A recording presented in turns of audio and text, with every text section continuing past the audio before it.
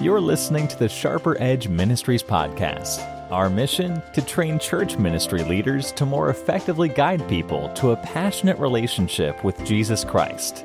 And now your host, Peter Lopez. Hello, ministry leaders, and welcome to another episode of the Sharper Edge Ministries podcast.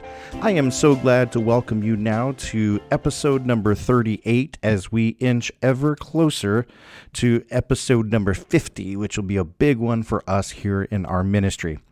Well, each one of our episodes is directed at providing guidance that enables the ministry leaders of Maranatha to be able to be empowered so that they can adequately approach leadership within our church ministries. In our previous episode, which, by the way, if you haven't heard, first thing I encourage you to do is stop this podcast and go back and listen to the previous podcast. It was called Guiding the Growing, and that podcast release date was October the 16th. It was episode 37. I definitely encourage you to listen to that one before you continue in this one. But in that episode, we established already some groundwork about the way that our ministry has seemed to enter into a time of deep personal growth for individuals. There are many individuals within our ministry right now that are experiencing a significant amount of deep personal growth. It's an exciting thing to be a part of, but one of the aspects of this that I am becoming more and more aware of is that as people begin to experience deep personal growth, it also is accompanied with a lot of inner conflict, so that as an individual is growing, the individual is experiencing a severe amount of inner conflict. Essentially, what happens is the flesh and the spirit are entering into an all-out war. Their flesh is not dying easy. And most of the time, what necessitates the need for such deep personal growth is the fact that an individual has been so rooted and grounded into a rhythm of sin, essentially, in their actions, whether it's sin on the outside or it's sins of the spirit that they have been dealing with. And these are the things that deep personal growth reveals to an individual, and it creates tremendous conflict. The flesh does not die easy. Because of this, it is going to be a time for our ministry that we are already in, and it is going to continue to intensify, on how do we as ministry leaders begin to guide people through the process of growing in Christ when they're experiencing all of these difficulties and challenges, and we need to step in. So in our last episode, we just talked to the ministry leaders about preparing yourself as a leader to be able to providing guidance for the growing. In this brief podcast episode, I would like to talk about your motivations. The motivations for guiding is so important. So this, again, is zeroing in on you, the ministry leaders. The why of everything we do is a question that you must constantly ask yourself. Why and why? Why are you a ministry leader? And why do you feel like this? And why is it important for you to approach that situation this way? And why do you do the things you do? The why is important because the why enables you to determine the motive, which ultimately allows you to function in the fullness of the Spirit of God, or to actually function within your own power.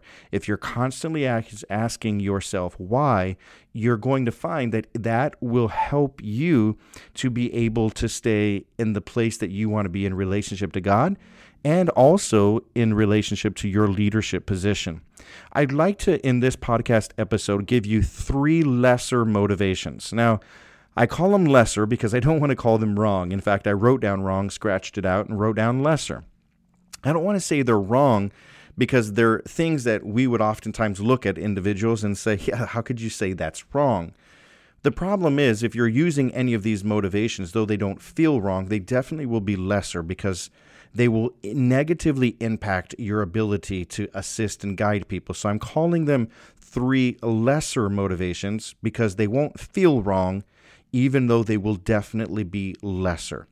And then what I want to do is then end the podcast episode by giving you 3 motivations that are more biblical-based motivations for guiding people. So let's go ahead and jump right in, and let's start out with the 3 lesser motivations. We'll go with the negative side of it first, and then we'll end this podcast episode with the more positives. So here it is. Lesser motivation number 1. You like or love helping people. The first lesser motivation is that you as a ministry leader simply like, or you might even say, I love helping people. And so this motivation puts within you a strong desire to help individuals because you just love helping people and you love being a help and you really like being there for people when people need you or when people need somebody is there. I know that motive sounds good on the outside, but if you look at it, that motive is not very good, because what it does is the idea of you love helping people becoming a motivation. If you break down that thought and ask why, well, then the why to why do you love helping people will, if you're completely honest with yourself, most often be rooted in you. It'll be rooted in your own selfishness. It'll be rooted in your own self-arrogance. It'll be rooted in your own pride. Never, ever, ever can personal selfishness, pride, or arrogance be a motive for helping individuals, because it will negatively impact the Spirit of God that flows through you. But most people, I would say, fall into this category. That's why this is number 1 of the 3. You help people because you love helping people. The problem is you love the sense that you get when you see somebody walk away from you that's helped, because it makes you feel like you accomplished something. Or you love helping people because as you help people, it gives you a sense of significance or worth. Or you feel valuable or important to the cause of Christ whenever you feel that you are guiding people in a more positive way. But do you see that each one of these ends up being all about you? And it is a direct contradiction of what you say you're doing. You are trying to help people because you say you love helping people, but the problem is you love helping people because you love the way it makes you feel. That means that your motivation is all about you. So a lesser motivation, number 1, is you like or love helping people. Lesser motivation number 2, you love people. Similar but different. In the first one, you like or love helping people. Now you love people. And there are many individuals that see nothing wrong with this. Of course, just like we did, we're going to show you how wrong it is. Often we go to people and we want to help or guide them because we love people. And because I love you, I want to help you. And so you are willing to invest into people's lives simply because you love them. And you might even say that. I feel that God is leading me to do this because I love people. The problem with that being a motivation and what makes it lesser is that there will be times when people will be unloving, or unlovely, whichever one you want to say. If you love people and love for people is your motivation for helping and guiding them, it will be an insufficient motivation, because there will be many times that the people whom you say you love, that you're trying to help, will be very unloving to you. There are times where you're throwing yourself out there trying to help them, and they won't even respond to a text message. Or you're putting yourself out there on a limb, going out of your way to be a benefit or assistance to them, but every time you leave a voicemail, they won't call you back, or they're always, ignoring your calls. Or when you start seeing them in public, they seem to ignore you, or they go around you, and suddenly the people have fallen off the face of the earth. There are even times when you're guiding someone and helping them and you think you're going places, and then you find out that that individual has actually said something negative about you. What happens when the individual becomes unlovely? Is your desire to help them less? If you're going to be honest with yourself, the answer is yes. When someone rejects you enough, you pull away. When someone doesn't answer your phone calls, you quit calling. When someone keeps going around you so that they don't have to see you at church or wherever else it might be, then after a while you just surrender and say, okay, I won't do that. When an individual talks about you or says something, even though you've tried to help them, you become sort of offended at them and really don't seem to think more negatively of them than positive. You see, if you're helping to guide people in their growth because you love them, I know that sounds really sweet and really good, but it's a lesser motivation because the people will be unlovely. They will. I promise you, they will. Because even I will be unlovely at times because that's human nature. That's sin. And if you're doing things because you love people, then when the people become unlovely, the honest truth is you will not be as motivated to do things for them. And the problem with that is the times that they are the most unlovely is probably when they need the most help. But because your motivation is you love them, then their times of being the most unlovely is when you are the least motivated. And all of a sudden, the lesser motive is completely exposed. All right, so lesser motivation number 1, you love helping people. Lesser motivation number 2, you love people. Lesser motivation number 3 is you are aware of someone's struggle. You are aware of someone's struggle. Now, this is a very common motivation. You simply become aware that somebody is struggling. Now, how you become aware of that could, be quite different. You just might see that their spirit has changed, so you figure something is going on. Or somebody used to be so faithful and so consistent, and now they're not around very much, so clearly there is a struggle in that. It could also be that they have told somebody else and that somebody else has told you. And so now you're aware of their struggle. And once you have this awareness, human tendency kicks in and says, okay, so that means I'm now motivated to offer help to them. Because I am aware of their struggle, I am now obligated, motivated, or responsible for offering them help because I have a certain level of awareness of what's going on. Now, here is the problem with that. Just because we have an awareness doesn't give us the right, the authority, or the license to speak into someone's life. In fact, an awareness that you reveal you have can sometimes hurt the person more than it can help them. I'll give you an example. Let's say there's a couple, a husband and a wife. They're having something that is going on between them.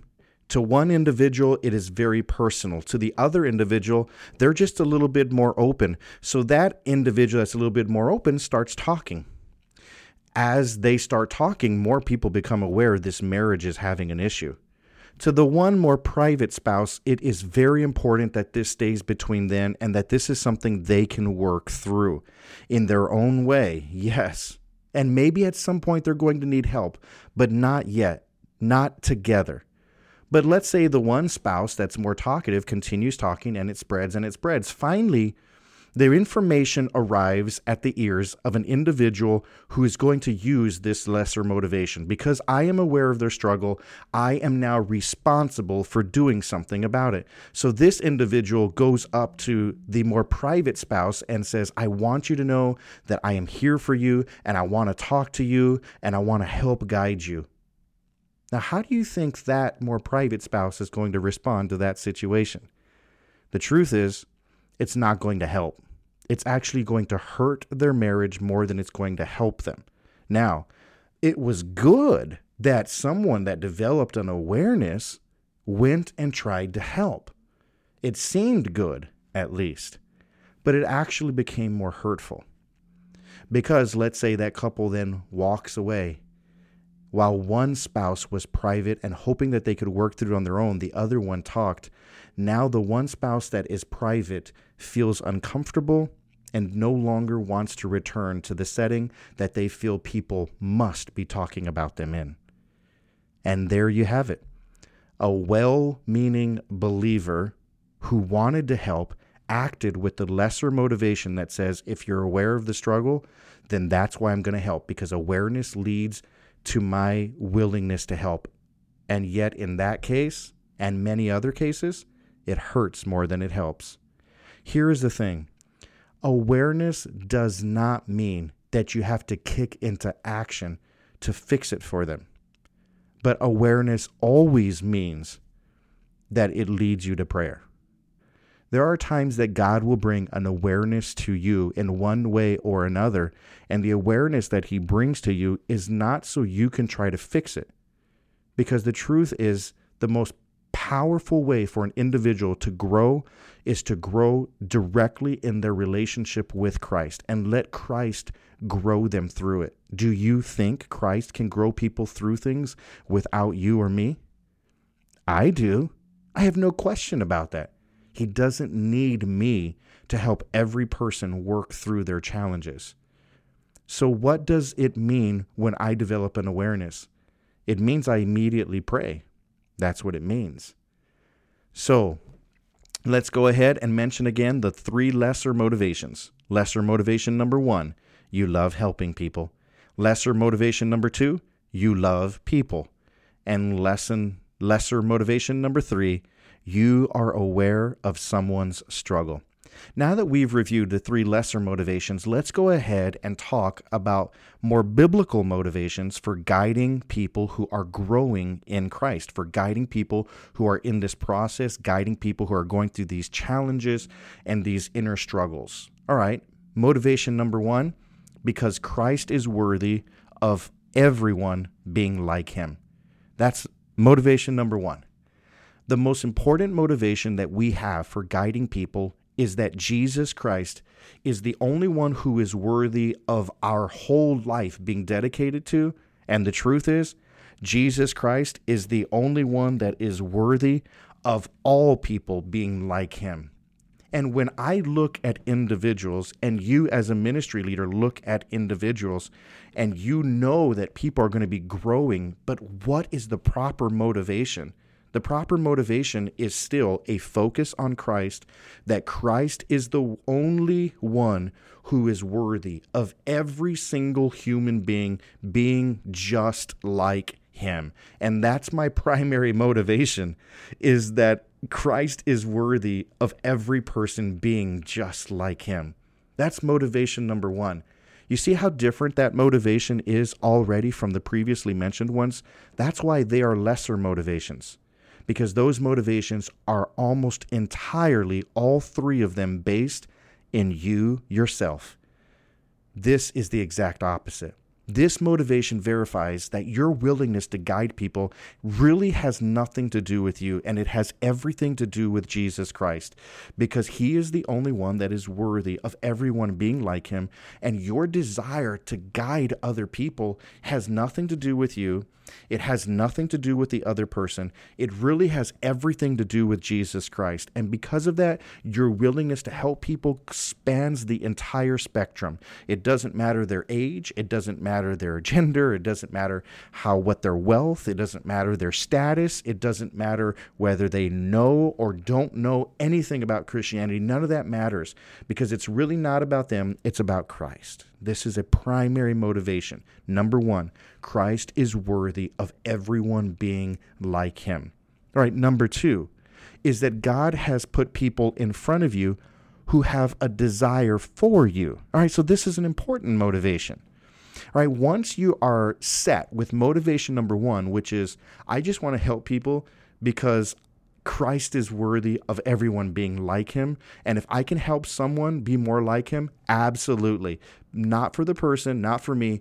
It's all for Jesus Christ. All right, so then the second one is closely connected, because the second one means that God has put people right in front of you, and those people that he has put in front of you seem to be so placed there by God that they have a desire for you. In other words, those people are right there in front of you by God, and they want to be helped by you. You see, there are going to be a lot of people that you are going to know that are going through this struggle that need help. The truth of the matter is, most of the awareness you have of people who are going through this process in their life is not for you to help them by speaking to them. It may be you help them by praying for them.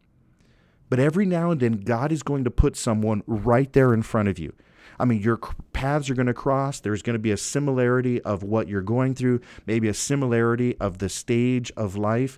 One way or another, they're going to be standing right there in front of you, and they are going to be acknowledging to you that they need help. They have a desire, an eagerness, a hunger to receive help from you, where you're going to almost look at the situation and say, God put them right in front of me. It is very clear that this individual right here in front of me is placed in front of me by God so that I could offer them help. Okay, that's a second motivation, because God has put them right in front of me and they want help. I don't have to force it down their throat. I don't have to try to beg them to let me help them. God put them in front of me and they're asking for my help. All right, that's motivation number 2.